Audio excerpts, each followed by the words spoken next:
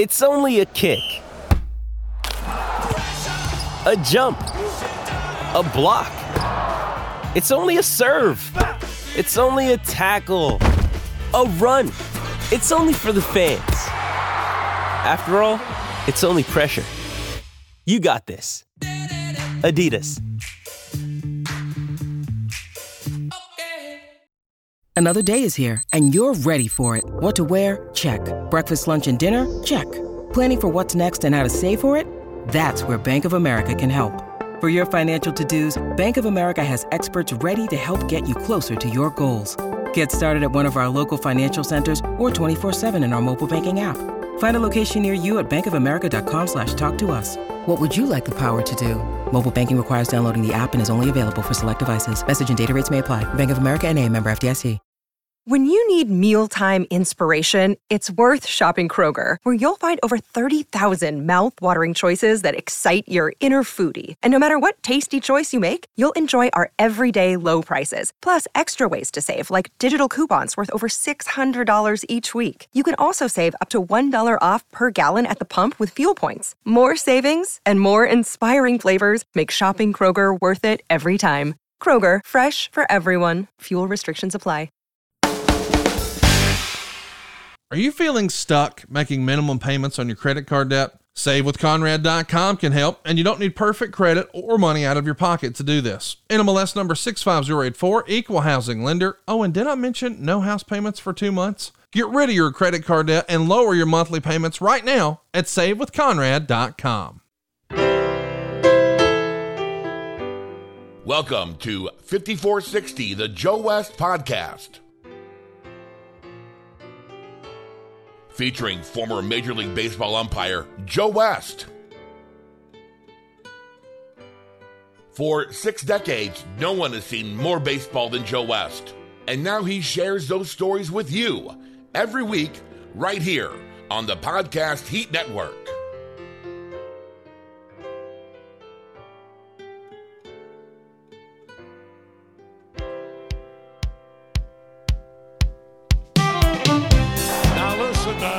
Joe West is asking the Reds to leave the field. I guess maybe as a form of security. Well, Joe West is not going back behind the catcher. So what is he doing? He wants to throw him out or what? He's not going to back away from confrontation. It's just not in his makeup. Which guy are we talking about backing away? Well, come to think of it, it's both guys. And they're warning the Atlanta dugout now. A helmet came flying out. Bobby Cox, I don't think threw the helmet. One of his players did, but Bobby's jawing back at Joe West.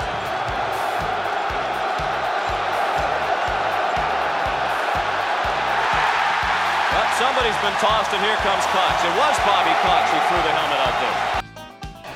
Off the umpire, and that's a foul ball. Joe West gets drilled, and he appears none the worse for it. He's a strong man. Nice. Now Joe's going to give him some argument because Mark's saying, why do you do? Joe, just get over there and umpire, will you? Yeah. Just get over there and umpire. No. That's all. It's 5460, the Joe West Podcast. Here's Joe West and your host, Mike Claiborne.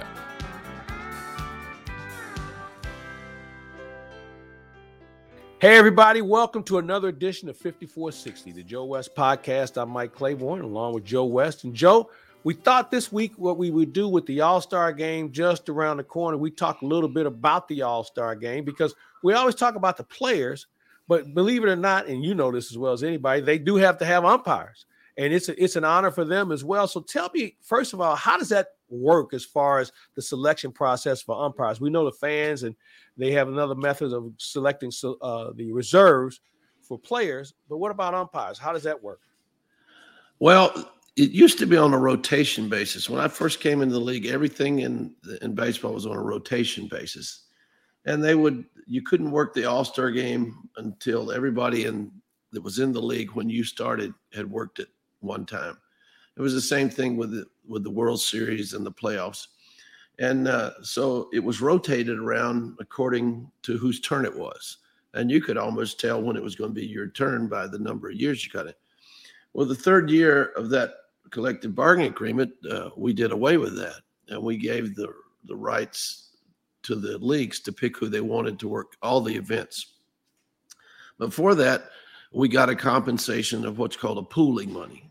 So they could pick whoever they want as long as they put so much money in this pool for every umpire on the staff. So that went okay for the All-Star game, because then they started picking people, and they'd usually pick the younger umpires to work it. They'd pick a senior crew chief. And one thing they don't do today that they did back then was every other year it changed from American League to a National League park, the National League park to the American League park. And so that changed every year. Well, as time went on, and it's really funny because the All-Star game had gotten to a point where no one really cared who won, except for the league presidents of each separate league. They get mad at each other for whoever wins. And in the beginning, I don't think people realized where the All-Star game came from. It came from the Great Depression. And it was started, I think the first game was something like 1933. And it came about because they were having the World's Fair in Chicago. And so the mayor of Chicago wanted something special to happen at the World's Fair. So he went to the Tribune and he asked the guy that owned the Tribune something. He had a funny name, Colonel something. I don't know why I want to say Colonel Parker, but it wasn't that Colonel. No, it wasn't that guy. Anyway, and he said, I need a special sporting event.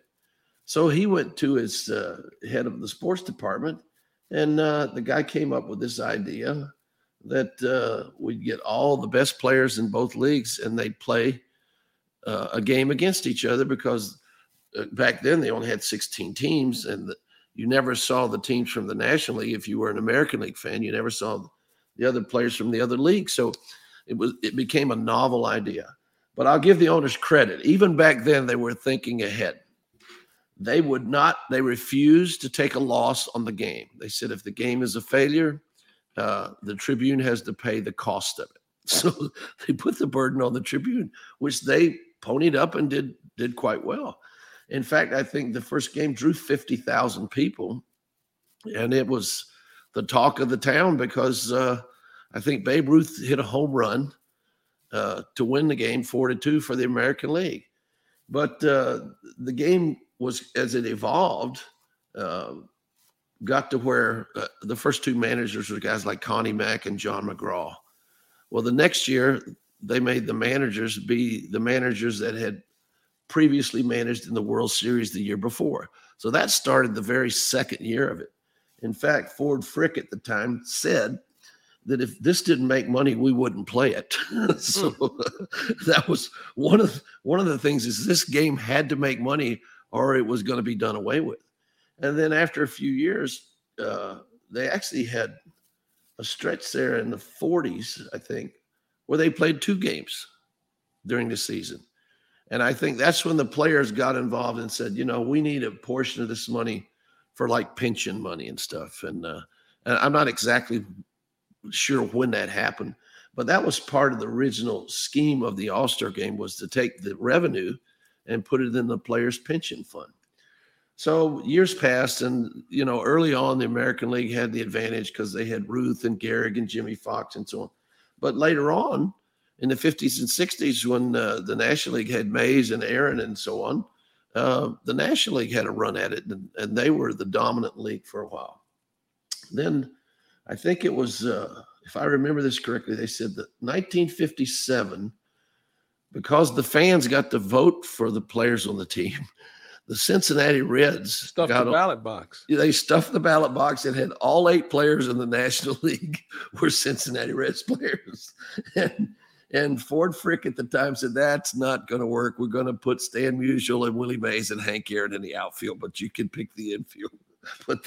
So that became a contentious thing. And in fact, some of the fans got all mad because they said, I spent 800 votes on this Australia. But anyway, it's been a good thing for the fans, and you know what? It's been a moneymaker for the owners. And so from the very beginning, from its conception during the Depression, it was a kind of a highlight of the season. It's almost like the Masters in golf. They don't play it the last game of the season. They don't play it the last tournament. They play it in the middle of the golf season. In fact, it's kind of funny because it's a break for a lot of players to get rested and get back ready to go, and it's a break for a lot of umpires too. But the umpires, and this is a funny story. You'll like this. For years, like we said, it would go National League, American League, National League, American League. Well, the first time they had the All-Star game in Milwaukee, after Milwaukee had become a National League team, the selection of umpires came out, and Bruce Fremming wasn't in the selection. Well, Bruce grew up. He's from Milwaukee, yeah. So I don't know if it was the next year or 2 years later, they had it in San Francisco. And Eddie Montague, who grew up and lived in San Francisco, his dad signed Willie Mays. He didn't get selected to the All-Star game. A year or so later, they had the All-Star game in Phoenix. We have 17 umpires that live in the Phoenix area. And Joe Torre didn't pick any of them. Wow. So I picked up the phone and I said, Joe, have you lost your mind? I told him, just like I told you, the Milwaukee, the San Francisco, now Phoenix, and you didn't pick a single person. I said, this is the greatest game an umpire can have because he can take his whole family and it doesn't cost him a fortune to get them there. They can stay at home. Even if he has to rent a few hotel rooms, it's not like he does when he goes to a World Series or a playoff game, where he spends most of his money bringing relatives and family to the games. I said, this is a perfect game to give an umpire. And because it doesn't matter who wins, you can pick one of your umpires that's just coming up or one of your umpires who's not having a good year or whatever. So this is the kind of game that the umpires relish having, especially if it's in their hometown. So from that year on, just before they'd make the picks for the All-Star game, he would call me and say, who lives close? Well, at least he listened. Look at it. Yeah, well, I mean, he had never thought of it that way. He thought of it just like the players did. Oh, I'm getting it. But the players' tickets paid for. The players, some of them flying on a charter jet. So it's not the same thing. So it was kind of a big deal. And I think the office has tried to do that ever since. This episode is brought to you by CarShield, who makes it easy and affordable to protect my car from expensive repairs. And that's just for starters. CarShield is the #1 auto protection company in the U.S. and offers protection plans for around $100 a month. The plans cover more parts than ever before, whether your car has 5,000 miles or 150,000 miles. Let me tell you how simple it is to get your car fixed. When you need a repair, you choose the mechanic, and CarShield's administrators handle all the rest. That's it. You don't have to deal with the paperwork or the headaches. You're taken care of. The same goes if your car breaks down and you're stuck on the side of the road. Plans through CarShield also include coast-to-coast roadside assistance. CarShield administrators are there for you with rental car options and trip reimbursement at no extra cost. Get coverage today and you'll lock up your price now and it will never go up. That means as long as you own your car, no matter how old it is, you're protected from the rising cost of parts and repairs for your vehicle. CarShield helps protect my wallet from expensive car repairs, and they'll do the same for you. Go to carshield.com/podcast to start your plan and lock in your pricing forever. That's carshield.com/podcast. A deductible may apply. So how many All-Star games were you part of? I had. And do you remember your first one? Yeah, my first one was in Oakland. And I was the third base umpire. And I'll never forget, when you're the rookie or one of the newer umpires, you have to go out. And there used to be a challenge thing like throwing to bases and home run hitting and all this stuff. And I'll never forget, I had to go out there and officiate that. And I had to call Gary Carter on picking up 2 balls at one time to try to throw people out of second base, stuff like that. But the funniest thing about it was I had Jack Morris in the minor leagues as a Detroit Tiger. And here I am officiating this thing, the skills challenge. And this guy taps me on the shoulder and he says, I'm Jack Morris. I'm good. Yeah, I know. I had you in Montgomery, remember? He says, oh, yeah. Yeah, I remember now. But it's a fun game. It's a good game. It's just, of course, that game wasn't fun. It went extra innings. You don't want free baseball for an All-Star game. You're right. That went extra innings. And I think, I forget who was managing the National League, but he left Lee Smith in the pitch like 3 innings because the game was tied, and he got in all kinds of trouble from the Cubs. Dallas Green had a stroke. I'm sure he did. And that's something that now they talk a little bit more about that now. Don't the managers talk to other managers about how they're going to use their pitchers compared to just running the guy out there? Yeah, and my second All-Star game was one of the fastest that was ever played. It was like 2 hours and 14 minutes. And Bob Dupay from the commissioner's office said, that's awesome. That's really awesome. Yeah. I said, well, how tough is it? The pitchers were trying to strike everybody out, and the hitters were trying not to strike out. So they put the ball in play.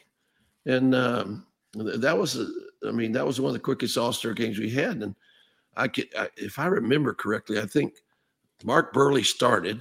And there you go, right there. He worked fast. As quick as Burley works, yeah. Yeah. And I think the funniest thing that happened that day was Jeff Kent came to the plate. He's batting 8th. Now, Jeff Kent he batted 3rd or 4th with whoever he played with. And I said, I bet you never batted this low in the lineup. He says, nope, I never did. Hey, now you had a lot of fun with these games. The famous photograph you took with Big Papi. I mean, guys are a lot more loose, and they can really have fun with this. And I would assume umpires try and do the same thing as long as they get the calls right. Well, yeah, you're doing everything you can to get them right. But that wasn't Big Papi. That was Nelson Cruz. Nelson Cruz, okay. Yeah. And he came to bat as a pinch hitter. That was my 3rd All-Star game. That was in Miami. And he came to bat, and he handed Yadier Molina his phone. And he said something in Spanish. And then he put his arm around me. Molina turned around to take a picture. And all I could think of was, I can't even tell this guy to get the hell away from me. I got a microphone on. And out of the corner of my eye, I looked over in the American League dugout, and the catcher for the Royals, Perez, he is laughing. He's rolling on he thought it was the funniest thing he ever saw. It was like, we got you back. We set you up, Well, so, it took you by surprise for sure. Oh yeah. That was a great moment. And you know what? All I could think of was, this is not going to be good with The Office. But sure enough, the media thought it was a good thing. So it turned out great. Yeah. Hey, for you, do umpires get any sort of commemorative item, for working the game? Yeah. What do you get? They get the same souvenirs that the players get. They get an All-Star ring. And it's usually, depending on which league it's in, it says American League or National League. But the National League players will get one kind of ring. The American League players will get another kind of ring. But usually the umpires get the home team All-Star ring. And the one that they gave the umpires a few years ago when they played in D.C. was some marble from the Pentagon or the Capitol or something. It was really a historic kind of ring. I mean, the one we got in Miami has a big star in the middle of it. And every time I've wandered on an airplane, somebody thinks I played with the Dallas Cowboys. I mean, it's a nice ring, but it has a big star in the middle of it. But we appreciate their creativity. Hey, one of the things I was going to ask you about, there are a lot of young umpires working these days in the major leagues. And for the most part, they're doing a pretty good job. Like players who play every day, umpires are going to have bad days too. How long does it take for an umpire to really get himself acclimated to the big leagues? Because, as I said, it takes them time. Umpires have to do the same thing. And because you only work the plate, every 4 days, the reps don't normally come into play when it comes to balls and strikes. Well, I think the biggest thing, and this has been a mistake that baseball made years ago, is keeping the umpires from working home plate every other day like we did in the minor leagues coming up. You didn't work with 3-man system until you got to AAA. And today they're trying to put 4 umpires in A-ball. Well, that means those guys don't get to work home plate as many times as they should. And like we've talked about before, and I've said this before, a guy asked me to help him with plays at first base, and I said, I can't help you until you can tell me when the ball leaves the shortstop's hand or the third baseman's hand if it's on line. And that's just from experience, and that's the same thing.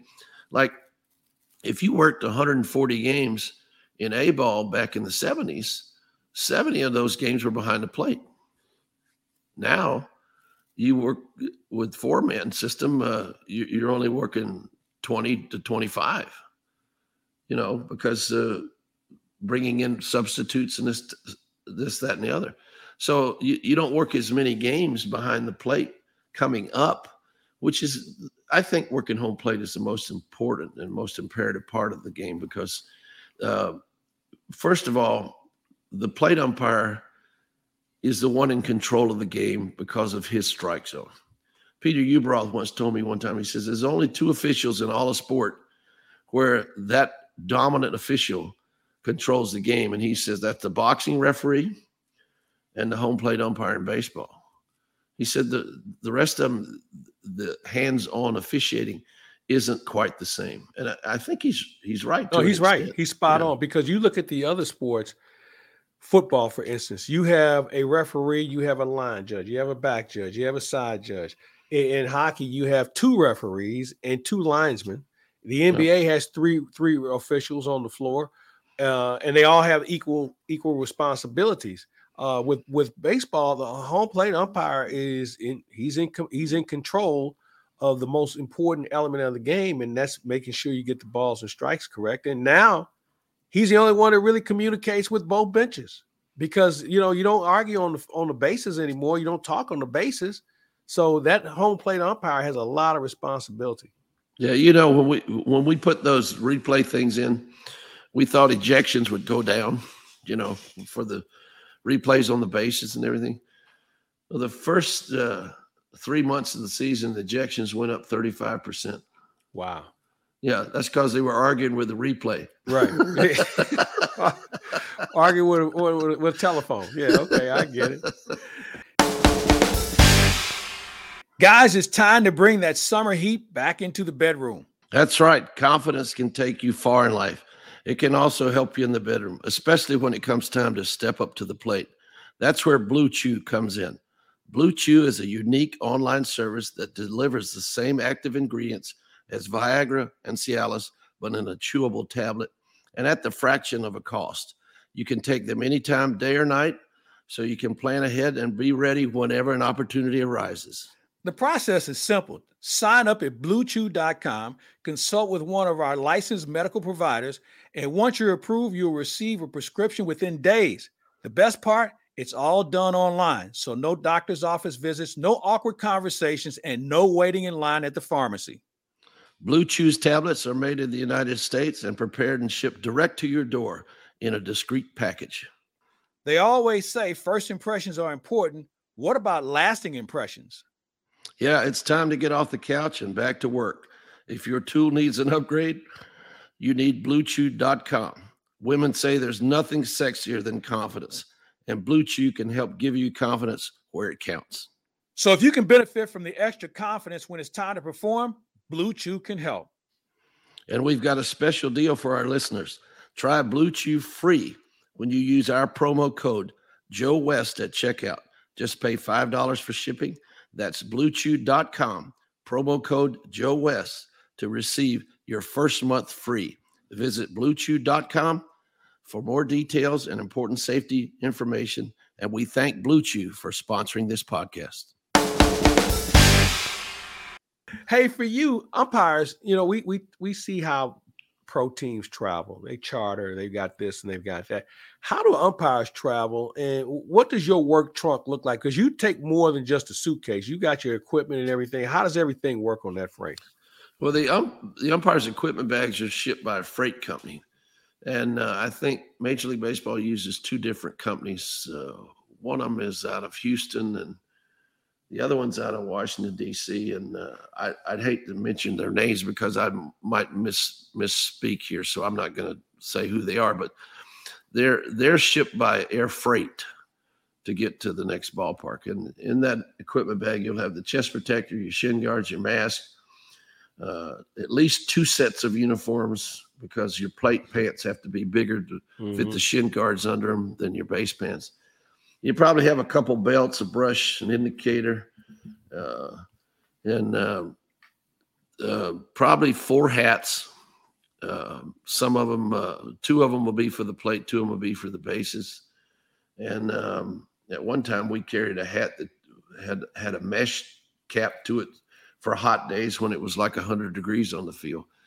But you have to pack all that in a trunk. It's what's called a Priesmeier, which was more like an old case that they used to carry on the cargo ships years ago. For they're just they're like a dressing room in a box, and for years we've shipped them. And at one time, Bob Engel used to like to use the Priesmeier and carry him himself, so he could rent a free car in every town. And Paul Runge and we broke him of that habit when we stole the equipment bags one day and hit him with the bellman. Hey, when it comes to your travel, do you have any rules on being on the first flight out the next day after a series? Who books your travel? How does that work? Because you guys don't fly charter, right? No, I will give them credit. Years ago, when the players used to have to fly commercial, the umpires could be on the same flight. And so the umpires went to the office and said, it's not good to have us in the same cabin as the players in case something goes on and da-da-da-da-da. So sure enough, we negotiated to get first-class travel. And we've been smart enough not to give it back to them. So we still fly first class, which you should if you're having to take a trip of any length of time. And so for the most part, the travel is first class, even though it's still getting on a commercial flight. Now, do you have to be on the first one out the next day? You try to, yes. Yeah. And you usually have a backup plan too, in case that flight's canceled. And in today's market, that's a good idea because air travel today is really, really tough.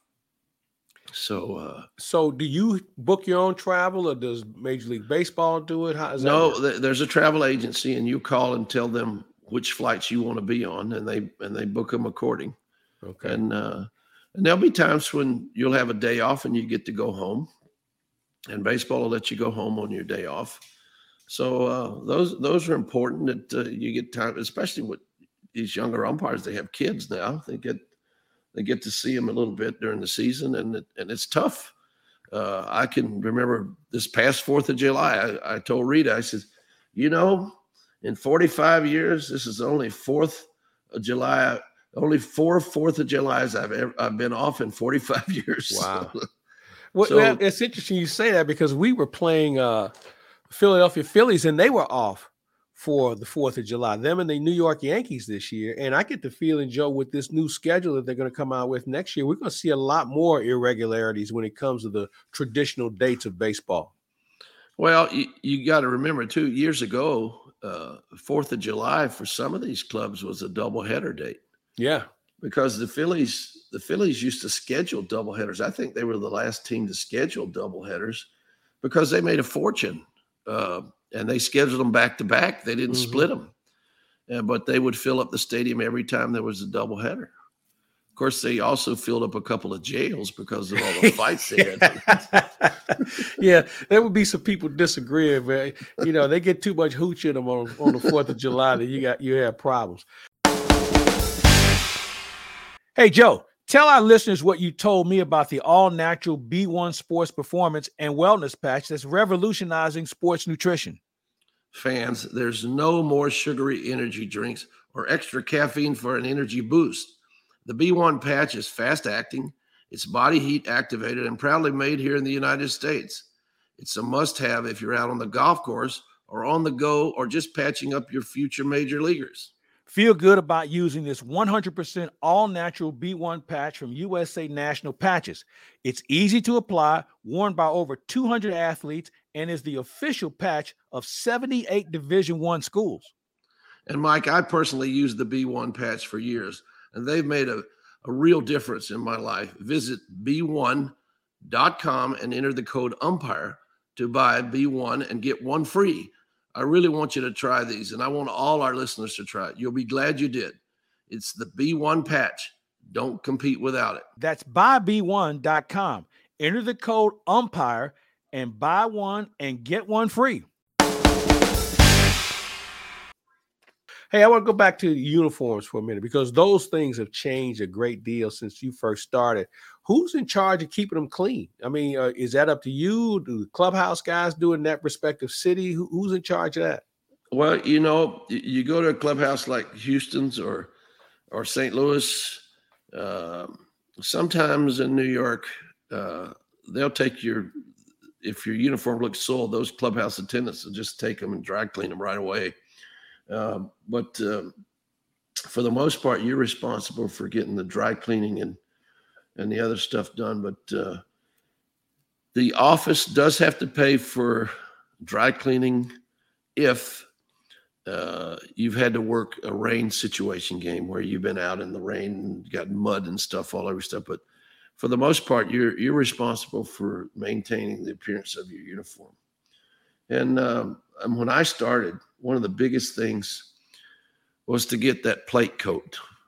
You know, that was the sign that you'd arrived in the big leagues was I got a plate coat, you know, to work home plate with the pockets and the jacket and everything. And they call it the dinner jacket now. And these younger umpires hate it. Really? They looked at us old guys and said, we ain't wearing that thing. You look like you're going to a cocktail party, you know. So, but, hey, I want to ask you this. You guys are out there in all sorts of weather. Give me the one day where the weather was the most miserable you've ever spent on a baseball field. Well, we worked in San Francisco one time, and it never rained so hard to stop the game. And they used every bag of that diamond dust, that dry stuff that they had. And the water's dripping off our hats, but it's not raining hard enough to stop the game. And every inning, they brought out stuff to repair the field. And Bobby Bonilla was playing for the Marlins. Was it the Marlins? No, it was the Pirates. He was playing for the Pirates because Jimmy Leland was the manager. And he was the only player that complained about the weather. And we got the game in, and the Pirates lost. And the next day, Jimmy Leland came out to home plate with the lineup cards, and he says, that was a good job getting that game in. That was miserable. And it was probably the most, because San Francisco is cold, and it's raining. And like I said, you could see the water dripping off your cap, but it never rained so hard that we had to stop the game. So that was a miserable day. But and I probably told this story about Doug Harvey, but we're in Chicago at Wrigley Field one day, and it's not raining a drop. And Doug ran across the field and started yelling at the ground crew to put the tarp on the field. Well, they thought he'd lost his mind. But before they could get the tarp on the field, there was a deluge. I mean, it just poured. And so Dick Williams is in the other dugout, and he said, that's it. He's God from now on. I heard that story. So about 2 weeks later, we go to New York, and we start the game in the rain. And the Mets aren't happy because they got Dwight Gooden pitching, and the Padres are there again. And they're not happy because he stopped the game before it started raining. Now it's raining, and we're going to play. So, of course, the first inning, they hit a ground ball to Steve Garvey, and he waved the pitcher off and slipped and fell down. Of course, error first base. Well, Steve Garvey didn't make errors. Right. He didn't make errors because he didn't throw the ball to anywhere. Nope, you're right. But anyway, so sure enough, the Mets score a couple runs. So couple innings go by and it's still raining and it's raining. Finally, about the fourth inning, it's raining so hard we can't see each other. So Doug goes, time, and we go off the field. Well, I'm working with Doug Harvey, Frank Pulley, and Jerry Crawford, and I'm the junior guy. I'm like a choir boy compared to those three guys. I mean, people say I was a red ass my entire. I was like a choir boy compared to them. Yeah, I can believe that. As I'm coming off the field, Garvey's the only one standing on the top step of the dugout. He's getting soaked, and he says, "Joe, did y'all check the field?" And I said, "Yeah, Doug checked the field." He says. And as soon as I said that, Terry Kennedy, who was sitting behind him, says, "Yeah, but that son of a bitch can walk on water. How does he expect us to play in this shit?" So 2 weeks later, we go back to Wrigley Field. And who shows up in our locker room but Jerome Holtzman, the writer. And Pulley and Crawford said, "You got to tell Jerome the story. You got to tell him. You got to tell him." So I told the whole story. The next day, the Chicago Tribune, it says, "God visits Wrigley."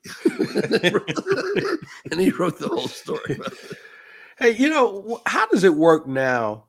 How much control do umpires have when we start to have rain, the field's covered, you take everybody off the field? What's the process in whether you decide on whether you're going to continue to play or you're going to bang this game, we'll come back and do it another time? Who makes the decisions in that process? Well, you try to talk with everybody.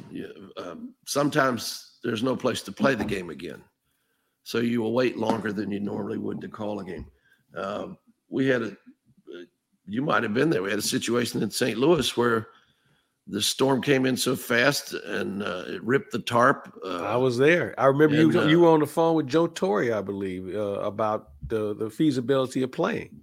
Yeah, well, they told us, they said there's no place for them to play this game, and they're both independent hunts, so you need to try to get this in. So I went back out and I said, "You're going to have to dig up the third baseline," because it was a quagmire. It was everywhere you stepped, you'd sink in the mud. And I'll never forget the head groundskeeper says, I can't fix it. I said, "Well, you're going to have to fix it. I know you got plenty of dirt out there in the outfield behind the fence." I said, "You're going to have to fix it because we're going to play." And he says, I'm not doing it. I said, "Well, then I'll get somebody else to take your place." He said, "You're not my boss." I said, "I am now." "So you're going to fix it, and you dig that thing out and fill it in with fresh dirt, and we're going to play." So they did.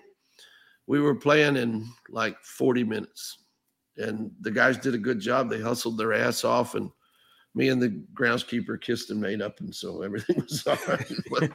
But there was no place for them to play the game, so we had to play it. And then there are going to be times when the team calls them off. I've had games called off before we get to the ballpark. Yeah. And in fact, years ago, I'll never forget this. This is a funny story. We go to the ballpark, and John Kibler, it's pouring. And John Kibler says, "We got to go on the field for the exchange of the lineup cards." I said, "We're not going to play in this, are we?" He says, "No, but the Cubs just called and said they don't get the television money unless we call the game." That's right. So we went out in the soaking rain, took the lineup cards and waved it off. And the Cubs were happy at that point. Hey, there's so many of those things that happen. And when you have a rain delay, you could be there for a while. What's the latest you ever were involved in a game? When the game was finally over, what time was it? Well, it must have been St. Louis. I was thinking the same thing because I was there that night too. And it was one, and I've sat through a couple of 20+ inning games, but that one was extra innings, if I'm not mistaken, plus the rain delay. So we were there for quite some time. Plus the visiting team had overtaken the home team, and they had just changed the rule back to where the visiting team would lose if we'd have called the game off. That was a general manager's decision to change that rule because they said it cost too much money for us to go back and replay it. So if it was the last series of the season, that wouldn't revert back. So it wasn't a consistent rule. So Joe Torre and I are on the phone the whole time that's happening. And I said, "You mean to tell me that I'm going to go out here and take RBIs and hits away from the team that just overtook the Cardinals and call the game off and give the Cardinals the victory when they blew this lead. And he said, well, it looks like you're going to have to. Anyway, we called back and forth for about an hour. And finally, we just went out and tried to finish. And it was wet. It was not good conditions. Would I have started a game in those conditions? Absolutely not. But we made every effort to get 3 more outs, and we got them. And so the right team won that game because they had come from behind, like 4 or 5 runs behind.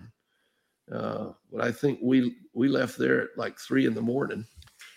It was a long, long night. Yeah, and then we drove to Chicago for a day game. That's right. And I remember that. When we got there, everybody knew what we had done. We had a 1-20 game in Chicago, and both managers told their players there will be no arguing with the umpires today. We save it for tomorrow, but not today. Joe, it's great to have Workout Anytime on board. 5460 is one of our sponsors. Many of our listeners know Workout Anytime as their hometown club, and they can work out on their schedule 24/7. Others might be aware that Workout Anytime has a great business opportunity as well. That's right, Mike. Workout Anytime is one of the top 200 fastest growing franchises in America. They've been this for more than 20 years and are currently in 22 different states and internationally in Honduras and Costa Rica. Opening up a gym and becoming part of a $30 billion health and fitness industry has never been easier when you choose to invest in a Workout Anytime franchise. Joe, did you know 1 in 5 American adults have a fitness club membership?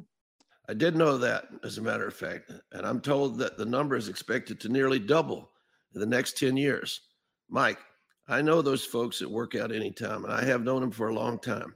They're so passionate about the industry, and their franchises rave about the support the company provides. Here's a great business tip. Go to workoutanytimefranchise.com and learn more. While you're there, you'll see a map of available locations and find out how to arrange an initial phone conversation to hear more about a proven Workout Anytime business model. That's workoutanytimefranchise.com. Hey, before we get out of here, you, for the first time in 45 years, you've had a chance to sit back and take in the game without worrying about the next game or the lineup card or any of that stuff. What have you come to like about the game maybe you didn't see as much of when you were umpiring? Well, I like the exuberance that these kids have when they play well. I mean, I think if they channel their energy right, it's a good thing. But I can remember when I played football in college, a celebration and being happy you did something was a waste of energy. Mm-hmm. And you needed your energy in that fourth quarter to make the run at it. But I was often under the impression that the difference between a professional and an amateur is a professional always acted like he meant to make a good play. But to see the exuberance of a guy who pitches a good game, to see the exuberance of a guy hitting a home run, I don't mean showing somebody up. I mean just the sheer joy of it. And that's something I don't think the average American public realizes that, in all the games I worked, I never won one. I didn't lose any, but I didn't win any either.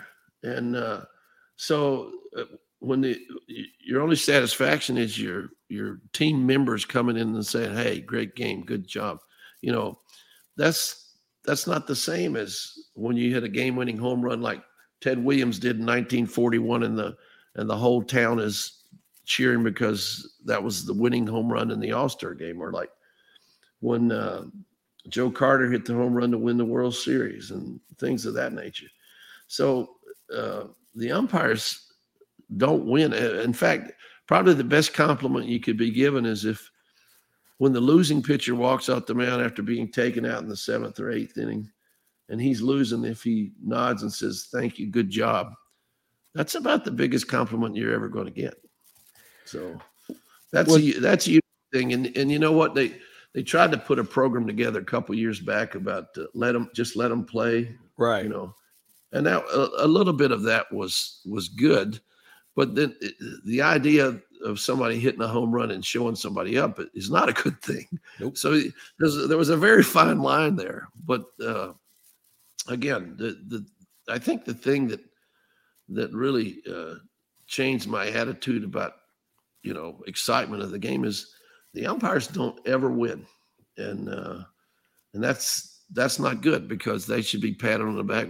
My first league president, he would call you when he thought you made a mistake, but he would never compliment you when you thought you did something great. You know what I mean? Mm-hmm. So we had a little conversation with him about it, and we said, Chubb, you never compliment them when they do the right thing. He says, I'm paying them to do the right thing. I'm not paying them to do the wrong thing. So that was his attitude. And but I'll give Rob Manfred credit. He called me one day when I had a situation with Joe Madden, and he said, we don't ever call you enough to say good job, but you did a good job in handling that situation. And in fact, I think that happened in St. Louis too. So, but anyway, I don't think you give these guys enough credit to make them smile. They need a pat on the back every now and then, just like everybody else. So. Absolutely. Hey, Joe West, we're out of time for today. It's been fun, man. We're going to enjoy the All-Star game, and next week we'll come back with another fun guest. Great to hear all these great stories, man, about how the game works behind the scenes. So you enjoy yourself, enjoy the All-Star game. And for our viewers and listeners, we invite you to do the same thing. And if you haven't heard all of our podcasts, just go to the site and you can pick up a lot of fun people we've had a chance to talk to, and we have a lot more in store for you. So on behalf of Joe West, I'm Mike Claiborne. You've been listening and watching the Joe West Podcast, 5460. We talk to you again down the road.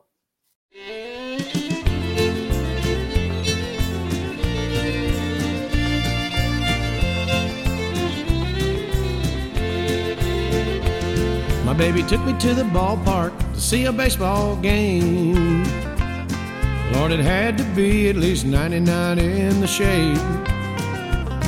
I was stealing a glance at some tight short pants, and just as I turned my head, my baby grabbed me by the arm, and this is what she said.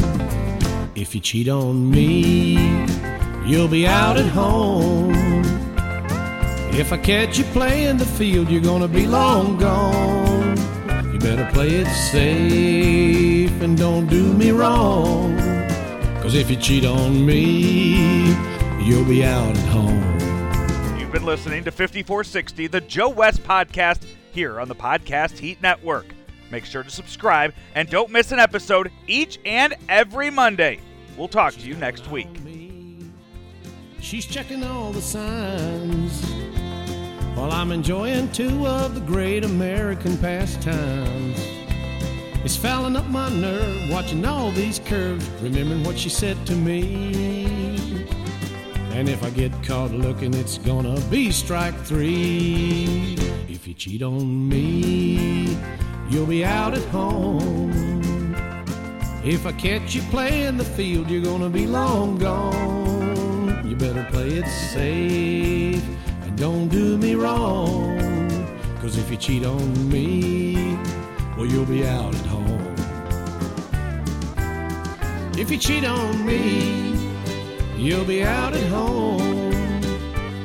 If I catch you playing the field, you're gonna be long gone. You better play it safe and don't do me wrong, 'cause if you cheat on me, well, you'll be out at home. If you cheat on me, you'll be out at home.